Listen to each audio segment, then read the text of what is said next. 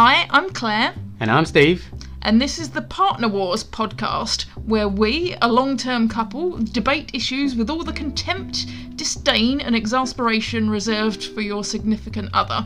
Obviously underpinned by a deep love and affection for each other. Sometimes. And obviously, I will always be right.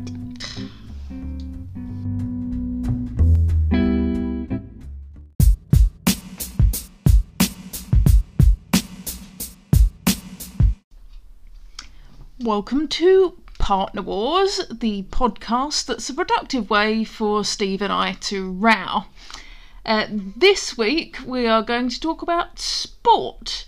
So I'm going to crack straight on. Steve, what are your favourite sports to watch? Oh, to watch. It's tough one. It used to be football. Not so fussed about football now. I think that's purely on the basis that you have to pay to watch it, so it's almost basically like, you're cheap. No, I don't mind going to a match. That's fine.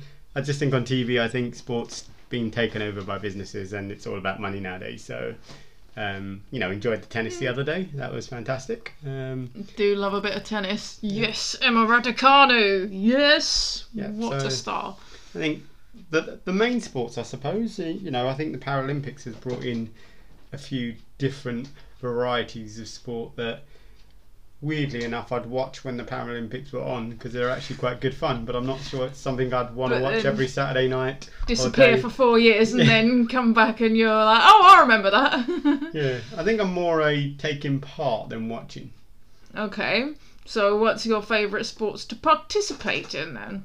Well, I enjoy football. I'm not that great at it, but I enjoy playing it. I used to enjoy badminton. I'm hoping to get back into that, but I only really enjoy singles. Yeah, but when I was playing badminton, you were just like, no, I can't be bothered to do that anymore. Yeah, but that's because we play doubles. I don't enjoy doubles. I just think it's just you kind of get like you're not in control. I think I like being in control of when I'm playing sports, and I think when you play doubles on the same court, it's just not. It's not as fun as singles, in my opinion. God damn it. Anything else? Don't know really. Just thinking. I think they're the two main ones that I do. I hate running. Hate jogging, any of that, and any of the ones that people do to keep fit rather than actually of a form of achievement. I suppose if you're doing it to run a marathon, then fair enough. Even then, but not a big fan. I don't mind cycling. Yeah, but you're not competitively cycling. That's just you cycling to work, though, isn't it? Well, yeah, but I have done, cross country, not races, so to speak, but just a long distance. Yeah, an achievement kind of thing. Just London to Brighton. Yeah, absolutely mental. I would never do it.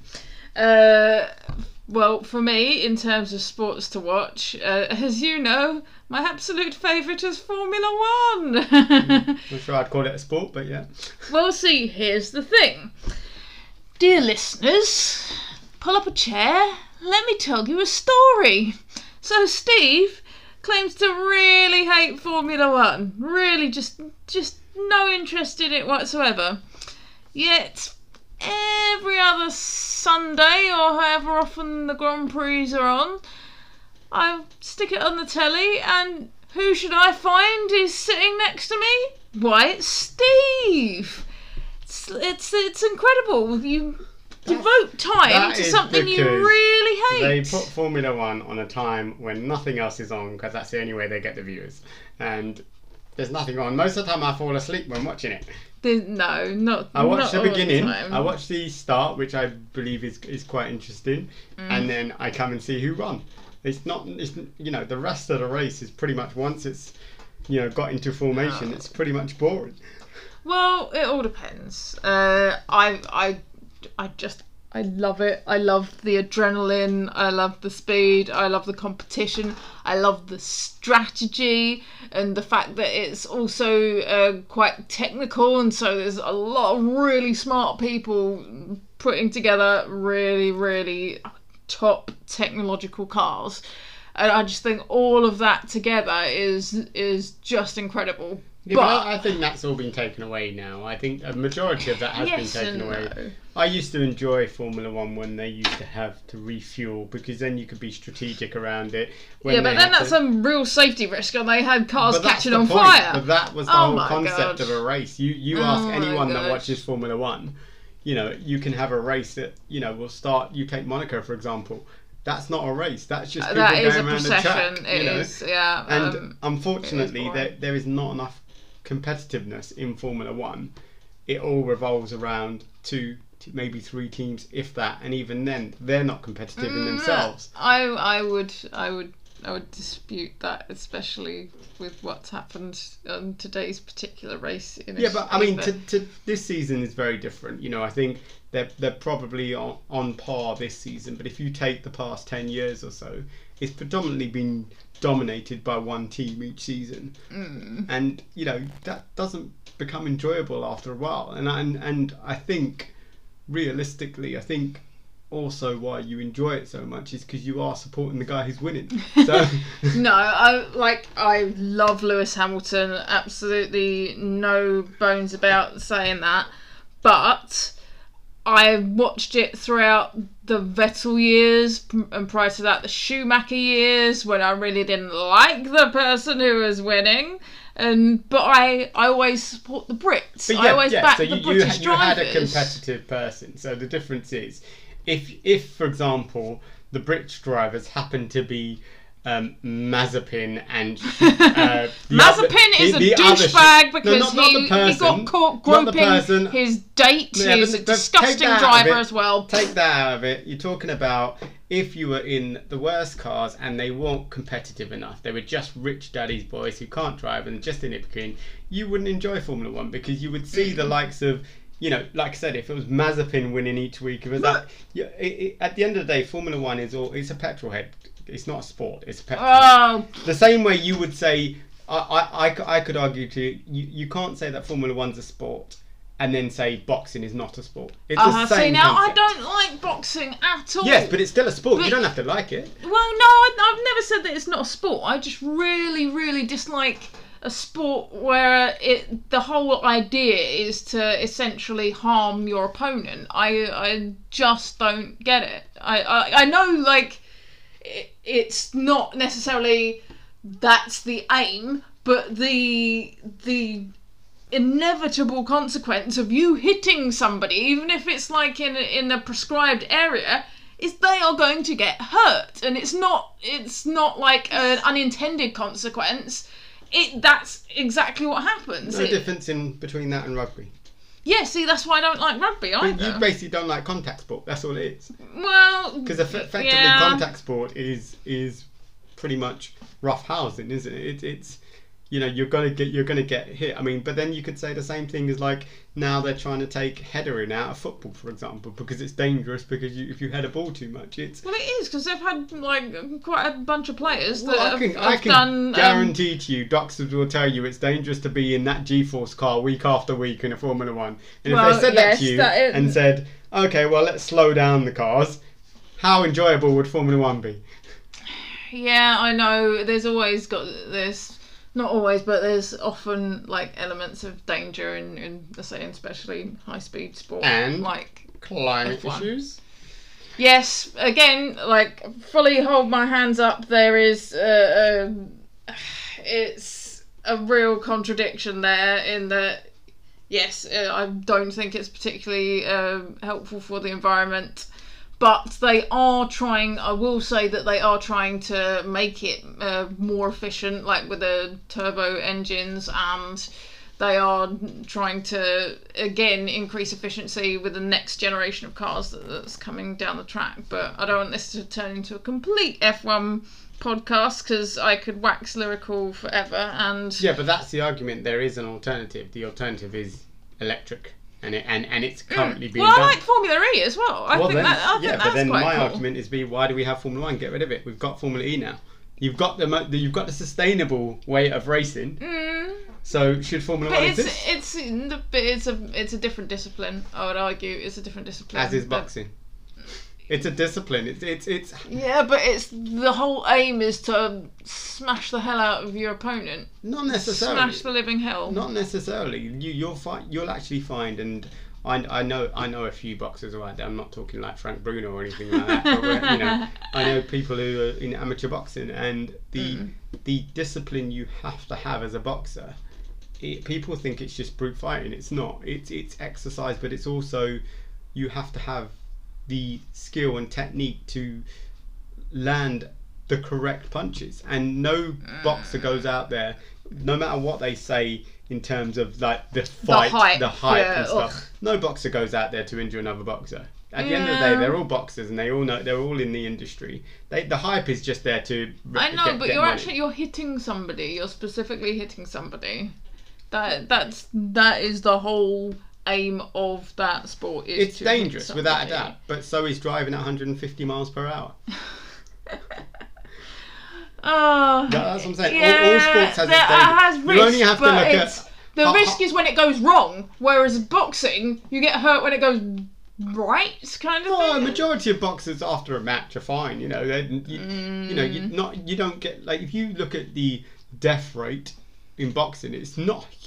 It's not huge. I have no idea of statistics, but I just cannot believe that. But you would know week in, week out if people are dying left, right and centre for boxing. It could be like more to do with dementia, like heading the ball. That's what they've had a bunch of players like developing dementia and that kind of thing. It ruins the brain. Yeah, Swiss cheeses your brain, man. I think the whole point is if you take away the safety element and the health element, you wouldn't do anything. I know, but that's no reason then not to try and improve the safety. Like again, to change so take football for example. To change the idealism of like headering is ludicrous. It's part of the game, and it's I know. There's definitely head injuries, and they've done a lot with head injuries now in terms of like the concussion substitute and stuff like that. I think definitely that is the right move. But to say. They're thinking but about is there any way they can't header in training. I know, but is there any way they could make the ball still as powerful, but somehow design it so that it wouldn't damage somebody's head so much? I don't know. Like, there's got to be a way. I can't believe that there's nothing that can be done.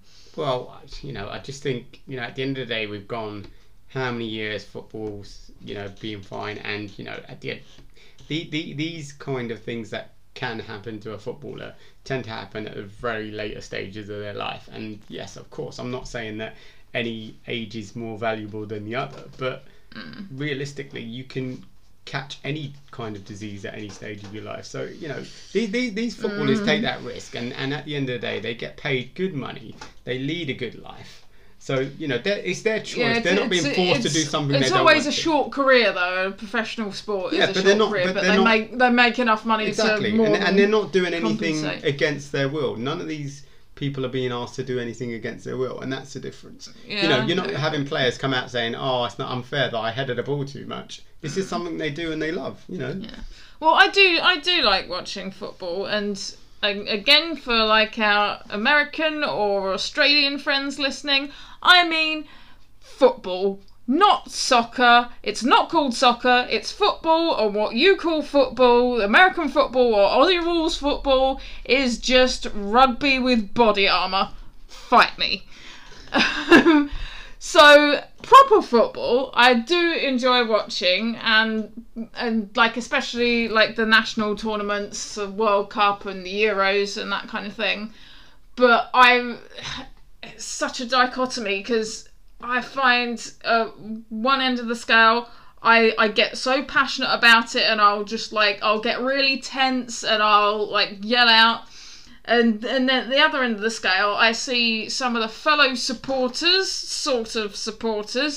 especially like with the whole racism issue that we had with Jadon Sancho, Bukayo Saka and Marcus Rashford after the Euros were completely just abused racially all online. And so many idiots going around the country and just trashing things in the name of football. And that side of things I really hate. I really can't stand that it's just got such a macho image, and that these mindless idiots just use anything as an excuse to vandalise and be that tribal about things. Yeah, I get what you're saying, but it is a very small number of people, I think. I think the problem is you tend to have those that kind of are not like that, don't tend to necessarily go to every match, but they, you know, the support comes from all places, and you're always going to have that kind of behaviour, and really it's about trying to stamp that out rather than disliking the sport. I think, you know, you can't stop, you know, you can't blame the players, like, you know, the whole taking the knee thing and the booing, and, you know, I know you're very different from me in this, you know, I think everyone has the right to their own opinion, and if you don't believe in kneeing, so be it. But I just think you shouldn't do it. Booing taking the knee is absolutely disgusting. I'd even go a step far to say that anyone that boos someone taking a knee is practically being racist, and they don't even realise it. I think a lot of people don't realise it, because you can be against it. You can be against it, and you can come out with all this rubbish about, oh no, but it represents BLM and they did this and they did that. Fact of the matter Black is, Lives Matter, like, to me that's not something up for debate. Black Lives Matter, and for so long it hasn't been the case. They've been seen as lesser, and it's so disgusting at how the system and society has treated people of colour in general, and this kind of reckoning that we've had over the past year or so is more than like a timely. It's way past. But that's what I mean. Is I think what happens is everything is being done correctly in terms of trying to change that attitude, and I think the problem you've got is you're always when you have a movement, no matter what the movement is, you can talk about the movement about slavery, you can talk about the movement about, you know, poll tax when Thatcher was in, you know, every movement has opposition, and you're always going to have people that just think that that they're being attacked. And, you know, I've had this conversation not just about Black Lives Matter, but in general about how you approach things and how you deal with things. So I have no problem with someone saying, I don't agree with taking a knee. I wouldn't call that person a racist. I wouldn't say that they're racist for disagreeing with it. I would call someone a racist if they start booing it. And the reason behind that is the concept of taking a knee at a football game, for example. They have already said it's all about racism. They said that's all it's about. That's all we're doing it for. So you have a choice whether you just ignore it for the 2 seconds it happens or whatever it is. Yeah. But to boo it, what you're doing is you're practically saying, I'm against what you're standing for, and they are standing for racism. Yeah. So or it's saying, I don't believe what you're saying you're standing for. I think it's this completely made up reason that flipping right-wing media have really just tried to I have a theory that I want to put forward. So if any football FA people are listening, I think they should kneel after every goal as well. That'd be very interesting to see how the crowd manage to celebrate and boo at the same time. I love it. Because it would be interesting. The fact what are you going to do? The people that are booing don't realise that if they just stop booing, then it will end. You know, even racism wouldn't end, but the concept of people kneeling all the time will end, because purely they're not feeling the racism, if that's respect. All you're doing by booing is making these players feel like racism still exists, and it does, and it will always. You're never going to stop racism. That's depressing. At least they're showing their part, and you know they're doing their part, and I love that, and I love that a lot of sports stars have used their platform for good. Like I say, Marcus Rashford with feeding hungry children, and Lewis Hamilton trying to bring more diversity into F1, which is badly needed because it is just. It's all white people virtually. Well, actually, I think with Formula One, I think the problem isn't actually a race thing. I think it's a wealth thing. Yes. I think with Formula One, everyone in Formula One, bar Hamilton, who's worked his way up, you know, they've all come from very wealthy families, because very similar with tennis, the majority of tennis players, because you know you have to hire courts, and it's like I said to you yesterday when Raducanu won, and I said, you know, I love the fact that she won, but I really hope that now the Tennis Association are no longer providing financial aid for her. She won 2.5 million, 2.1 or whatever it is. It's big now wedge, that money should be spent on more youth, more people, more people, and be put towards helping those in more underprivileged. But I love the fact that she was born in Canada. She's got Romanian and Chinese heritage, and she moved to London when she was 2, and she's been brought up here. I love that. It's just such an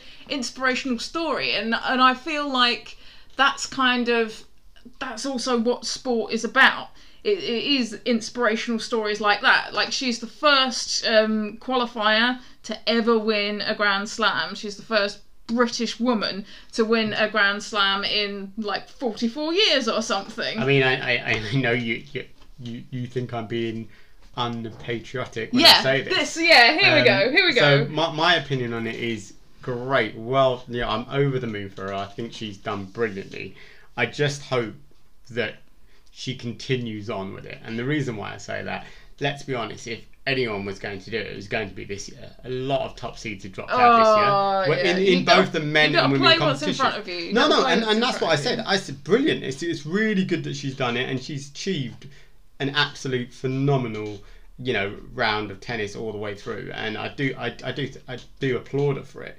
But I do think she needs to realise that just because she's won a Grand Slam, she's not one of the top players. She still needs to get better. She, when she comes up against some of these top players, she needs to be able to cope. She did come up against some top-ish players. Exactly, and that's what I mean. Like I said to you yesterday, I think had she had come up against the likes of Serena, I don't think she would have won. Not with the tennis she was playing. Serena's kind of fading. I think she's well, yeah, I'm talking at peak. Yeah, but there are other tennis players who are out there who I think would not necessarily wipe her off the court, but without a doubt would win with a bit to spare. I think she's definitely got a lot of good technique and stuff, but I do think she has to work on her game, and if she wants to stick around, and it'll be interesting Steve, to see. the tennis coach. Bloody hell. Back in my day, I used to be really good at tennis. Playing on the playgrounds over the fence. Really? Because we couldn't afford a court, but yeah. No, I think, you only have to see the likes of, Henman, for example, and the perennial underachiever, bless him. He was just never good enough, and but actually, I still think at least he was good enough to stick around.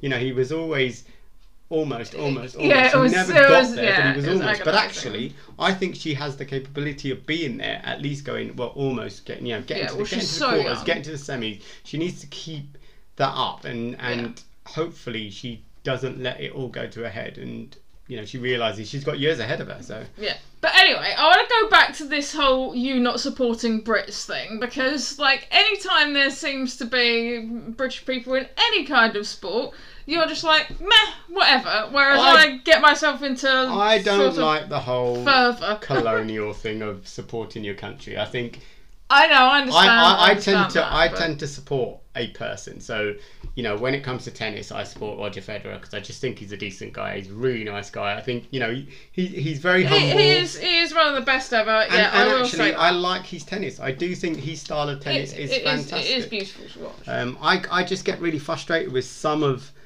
the tennis players. You don't like players. Andy Murray, though, do you? You think he's a moany old git? I do. I just think he's boring. And I think he, and I just think he's constantly this tournament and this US Open this time, even when he was complaining about someone going for an 8-minute break, you're either good enough or you're not. Don't blame the opponent. The guy didn't do anything outside the rules. Okay, yes, it's gamesmanship, I suppose you can call it. But if you are good enough, you would have won. Here's where we disagree. Is that for you, gamesmanship is great. You you were playing a game and you would just deploy as much gamesmanship as possible. Whereas I'm a purist. I liked everything to be fair and square, and I feel like it's really shady when those kind of tactics are deployed. Yeah, but then that's my point. Is what's fair and square? At the end of the day, you have to use whatever advantage you have to get the win. Now, not by cheating, And there's a difference between cheating and playing within the rules. So it's a very grey area. No, it's not, because if you think logically, you've got to be sensible. I hate going back to Formula 1 all the time, but it brings the perfect example. The man who hates if Formula you're in 1, a team, ladies and gents, the man who if you're hates sitting it. if you're sitting in a Mercedes compared to sitting in an Alpine or whatever you want to call these cars, Alpine. yeah, and you've got to be tactically correct to beat the Mercedes, otherwise you're not going to beat them.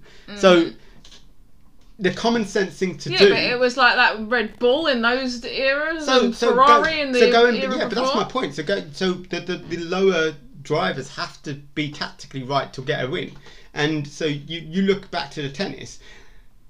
I totally agree. Had he mid game when I need to use the loo and I need to go to the toilet, it was the end of the set. The set had finished, so it was a stop point in the game. Yeah, but Tsitsipas had done that several times with several different 5 sets. players. I can tell you now, if you play 5 sets of tennis and last a long day, you cannot tell me you do not need to go to the toilet. I get it. Don't know about you, but I'm a camel. Well, yeah. Plus your games wouldn't last that long, but oh, neither would yours. I can understand that. 5 hours of tennis. If you're eating a banana after every game, I mean, I'd want to go to the toilet. And it's like, I don't think bananas are particularly whatever, juicy. But I just think, someone going to the toilet for 8 minutes should not put you off your game. If you can't cope with that, then you shouldn't be playing tennis. If you can't cope with a break, I mean, how many times has Andy Murray had a game and rain has stopped play? What's the difference? There is no difference in stop and play. I get, like I said, I would argue that, and totally understand why it was happening because of an injury thing. I would argue that yesterday when I can't say it, Raducanu, cut her leg, that when she was advantage down, she had to go get things. Yeah, I get that was the rule. No, and I get that. If you're bleeding, you have to get and treated. I get that, but I would argue that is more interrupting to Fernandez's shot than what Tsitsipas or whatever his name is. Tsitsipas. Yeah. But that's the rule. Rules exactly. Rules, man. And he didn't break any rules. That's my point. So the rules are you allowed the break. Yeah, but he's been deploying that kind of tactically, and I completely understand why Andy Murray is moaning. But even when he was winning in his glory days, you just really didn't just like him. Just because he doesn't have a personality. So, I mean, I think he's got a really dry sense of humour, and there are times when I can, I've seen him on shows and stuff, and I can laugh, and I don't dislike the guy. I just don't think he has a personality. So I don't, I'd rather see the likes of, Nadal and Federer win. Just not patriotic. Well, don't know the country or anything. What do I? I support England in the football. I hate half the players. Some of them play for other teams that I don't support, but I would do that. How are Arsenal doing this season in the Premier League? Really well. We're only 7 points off the top, so it's quite good. Yeah. So how far are you off the bottom? 3 points. But it's beginning of the season. We're all good. I mean, we weren't expecting much this season, so it doesn't bother me.